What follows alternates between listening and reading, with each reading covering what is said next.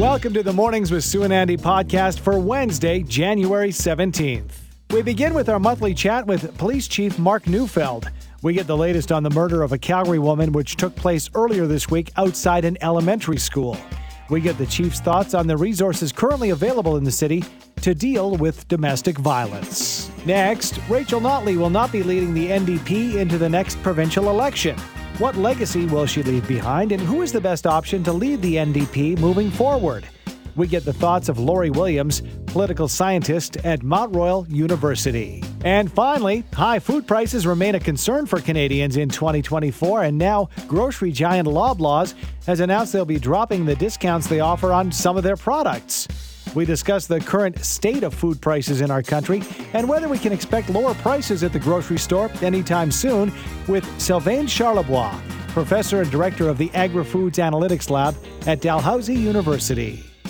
Now, I believe we do have him on the line. Very excited for our monthly discussion with Calgary Police Chief Mark Neufeld, looking at some of the issues facing the city currently and again, now into January, the months ahead, and 2024. Very good morning to you, Chief Neufeld. Thank you for joining us. Good morning, Andrew. Good morning to you and your listeners. Thank you. Obviously, I want to touch base first and foremost on that tragic, violent incident outside a Calgary school yesterday. It's something that we think does not happen in our city, obviously did happen yesterday. And I want to get your thoughts here, Chief, because during the press conference, Duty Inspector Scott Nielsen said, and I quote, "We can tell you that the offender in this incident had been previously charged and had been released by the courts on a no-contact order. I can also tell you that there were active warrants on the system for the individual." Did this incident yesterday, is it a case, and does it underscore that the system failed the woman at the center of this tragedy, Chief? Oh, you know what? I think it's too early to be trying to cast blame here in a situation as tragic as this. But I think the point highlights what we've been talking about for quite some time, as it relates to repeat violent offenders. And that is that, we know that there's a presumption of innocence, and we know that the system tries to let people out when it can and restrain people the least it possibly can before they go to court. But I think this highlights, that delicate balance between trying to have the least amount of restraints, but being effective to protect vulnerable victims. And so in this case, obviously, the individual had been charged with violating the no-contact order a couple of times. And so I think, it's a sad case where there will be, many of your listeners will know, there's a Family Violence Death Review Committee in the province that actually takes cases like this one and looks at them from a systemic standpoint at all the various touch points, the criminal justice system, the police, social services, the health system, anywhere where part of the system would have interfaced with the family, to look and see if there's anything that could have been done differently along the way. And it does bring to the forefront, Chief, the issue of domestic violence, and domestic violence specifically in the city of Calgary. How big of an issue is it in the city? Well, we're a large city. We're the third largest municipality in the country, and so it's a big issue. I think the reality of this issue is it's a large and complex issue. I think it's an underreported crime, as we know. The good news, though, in Calgary is we have an excellent network of supports for people, including the criminal justice system. The police have good relationships with social service agencies and the courts and the Crown Prosecution Service. So I think those supports are there. I think the key is to continue to reduce the stigma, to get the information out there, and encourage people to access them. I think that's really, really big. What about the responsibility of the average citizen, Chief, in the sense that, as a neighbor, maybe a family member or a friend, what is our duty and what are the resources available for those who might be close to somebody who's in the midst of domestic violence?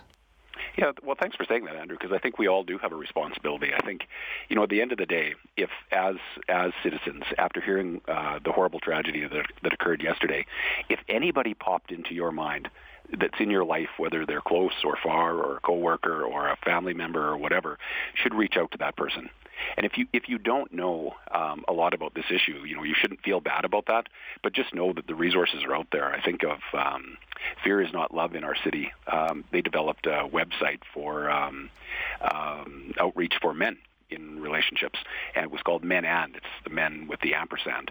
And I went on there after they launched that, and I was really super impressed at all that's out there. But I think we have to continue to keep signposting people to the resources that are out there, and there's opportunities to volunteer. There's opportunities, obviously, to contribute to nonprofits and shelters and that type of thing. But again, if you've got somebody in your life who just kind of popped into your mind when you heard about this terrible situation yesterday, reach out, stay connected, and encourage them to access supports if they need to. Great message. Thanks for your time, Chief. We'll catch up next month. Awesome. Thanks, Andrew. Have a great day. You too. That is Calgary Police Chief Mark Neufeld. NDP leader Rachel Notley stepped down, announced she's stepping down as leader of the party. So who's the best option to lead the party into the next provincial election, and what legacy will Rachel Notley leave behind? Joining us to discuss is Laurie Williams, Mount Royal University political science scientist. Good morning to you, Laurie. Good morning, Andy. Your greatest takeaway, Laurie, when you heard the news yesterday that Ms. Notley will be stepping down, what was your initial thought? Well, not particularly surprising, especially given that Kathleen Ganley posted that video last week that seemed to indicate she was running for leader, and she wouldn't have done that without Rachel Notley's support. So, yeah, we knew it was coming sooner than later. Timing-wise, it was not clear when that would happen. But I think what's perhaps striking to a lot of people is her openness to continue, not just as leader and then as a member of the caucus, into the next election, but perhaps running again in the next election to support the NDP if that's what the party and the new leader want her to do. Yeah, absolutely. You certainly answered all questions. Can you describe that process to us, Laurie, the process of selecting a new leader and the timeline that the NDP is up against? Well, right now is actually good timing in many ways. Notley was leader during the fall sitting. Now there's a significant break between now and the next sitting. We know what the process on paper is supposed to be, but some are expecting that process to change. So later this month, the party is going to meet. They'll finalize what that process is actually going to look like. And certainly it's possible that we will have a new NDP leader in the spring and perhaps even for the spring sitting. Whatever happens with that leadership process, however, Notley is going to continue as leader until it's finalized. Do you believe that Ms. Notley was under pressure from within her party to make this decision, or was this wholly her choice? The pressure, I think, just comes from the realities, and she enjoys enormous support. Most of the folks that are in her caucus are there because of her. Many of the folks who are donors and volunteers for the NDP, I mean, she basically put the party on the map as an alternative to the Conservatives. Energized democracy in this province, and I think they were willing to wait and trust in her judgment as to when it was that she wanted to step down. This way, as I say, we got that continuity, her presence and experience, along with that pretty impressive caucus going into the fall sitting, and now some time to look at where the party's going to go from here and to open the door for that conversation. I will say to continue. It's been going on, but quietly up until this point, and now it'll be on the surface. Well, not just longtime leader of the official opposition in the province, but former Premier Rachel Notley. What do you think her legacy will be years down the road there, Laurie? A few things. I think, her leadership, her style of leadership was novel. I mean, she certainly built on the experience that she'd seen others, but she did things that we hadn't seen done before or done as effectively before. So I was particularly struck by her inclusive kind of leadership. Many of us remember that the press conferences, for example, climate policy, had oil industry executives, environmentalists, and Indigenous leaders all there with her as she announced the plan. Or during the Fort McMurray wildfires, having Brian Jean there daily in those press conferences to speak to Albertans who were concerned about how the fire was progressing. Her ability to work with other premiers and bring them on side, and just ordinary Canadians to generate more support for pipelines in general, according to polling, that was dramatically affected by Notley. And of course, Trans Mountain Pipeline was brought in by her. Those are not the sorts of things most people would have expected from an NDP leader, but she's very much a pragmatist, and that was reflected in those policies. And then she also address child poverty, had the new cancer center being built in Calgary, de-indexed social supports for folks on ACE, etc., and increased the minimum wage. So she sort of balanced a range of policy issues, and again, for those reasons, was much more pragmatic and inclusive than ideological. You had mentioned at the beginning of this interview, Laurie, and by the way, spending some time this morning speaking with Laurie Williams, Mount Royal University political scientist. Laurie, the name perhaps Kathleen Ganley as a replacement, but there are a handful of high-profile MLAs in the NDP caucus that could be a fit. Is Kathleen the clear front-runner, or do you see any other names or hear any other names that could be a possibility? I think it's a little soon to say who the front runner is going to be. I mean, Kathleen Ganley does have a pretty high profile. She was Justice Minister in Rachel Notley's government and is from Calgary. And I think there are a lot of folks who are thinking that a leader from Calgary, maybe even a name change, will help to position the NDP to contest the next election even more effectively than the NDP has done in the last two. Certainly people are talking about folks like Sarah Hoffman, Raki Pacholi, maybe Najwan Goodide. The only one of those who has government experience would be Sarah Hoffman. But again, I think there could be somebody who's not in the NDP caucus right now who could be a really strong contender for this. And again, a lot of people are saying a newcomer perhaps from Calgary or rural Alberta would be a stronger leader going forward and be able to appeal to a broader range of Albertans. Yeah, I know the name, former Mayor Naheed Nenshi has been thrown around as perhaps some political aspirations beyond the city borders. So I guess we'll see. But as far as, moving ahead with the NDP, do you think that this would be the time or the opportunity for the party to rebrand or do a reimagining of their identity? And I know that's a double-edged sword. You got to keep the faithful, but at the same time maybe to garner some new interest?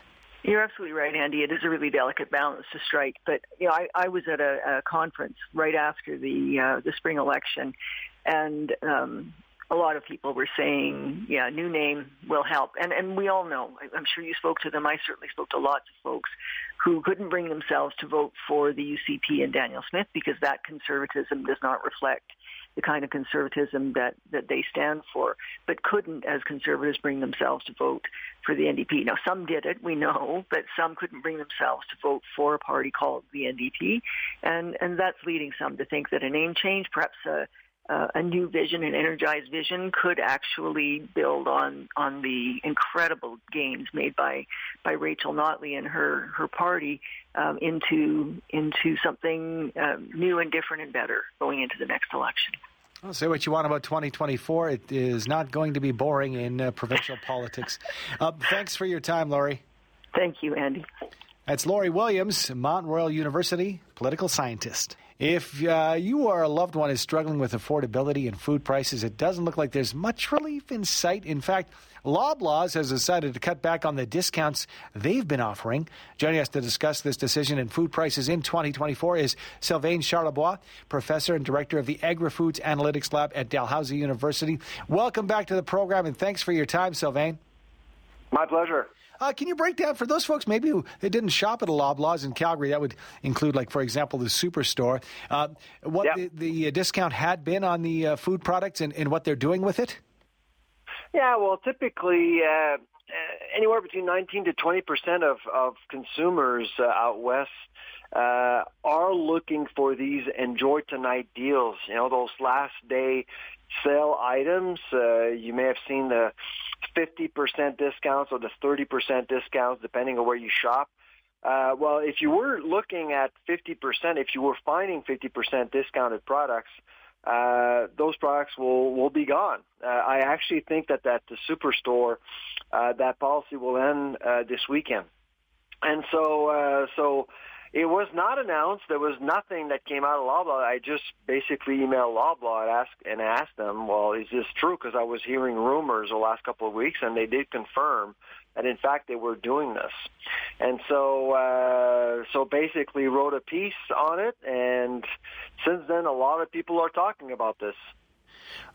What kind of an impact? How do you anticipate this change would impact vulnerable populations, especially, for example, like seniors who relied heavily on these 30 to 50% discounts for their groceries? Yeah, the two groups that we believe will be impacted by this change are seniors or people on a fixed income, obviously, and to the millennials. I mean, we tend to forget that millennials are economically active, and that's the one group that actually was impacted the most by what has happened economically the last 18 months or so, with higher interest rates, higher rents, and things like that. So they were looking to spend less at the grocery store, and they were proactively looking for those enjoy tonight deals. And let me tell you, when you go to the fresh section of the grocery store, and if you see a 50% tag, let's say you're looking at a piece of meat retailed at $50, that's $25. It's a lot of money. Yeah. Absolutely. It's interesting. I wish we had some more time with you, Sylvain, but we're tight for time. Thank you so much for your insight this morning. All right. Take care. Bye-bye. Sylvain Charlebois, professor and director of the Agri-Foods Analytics Lab at Dalhousie University.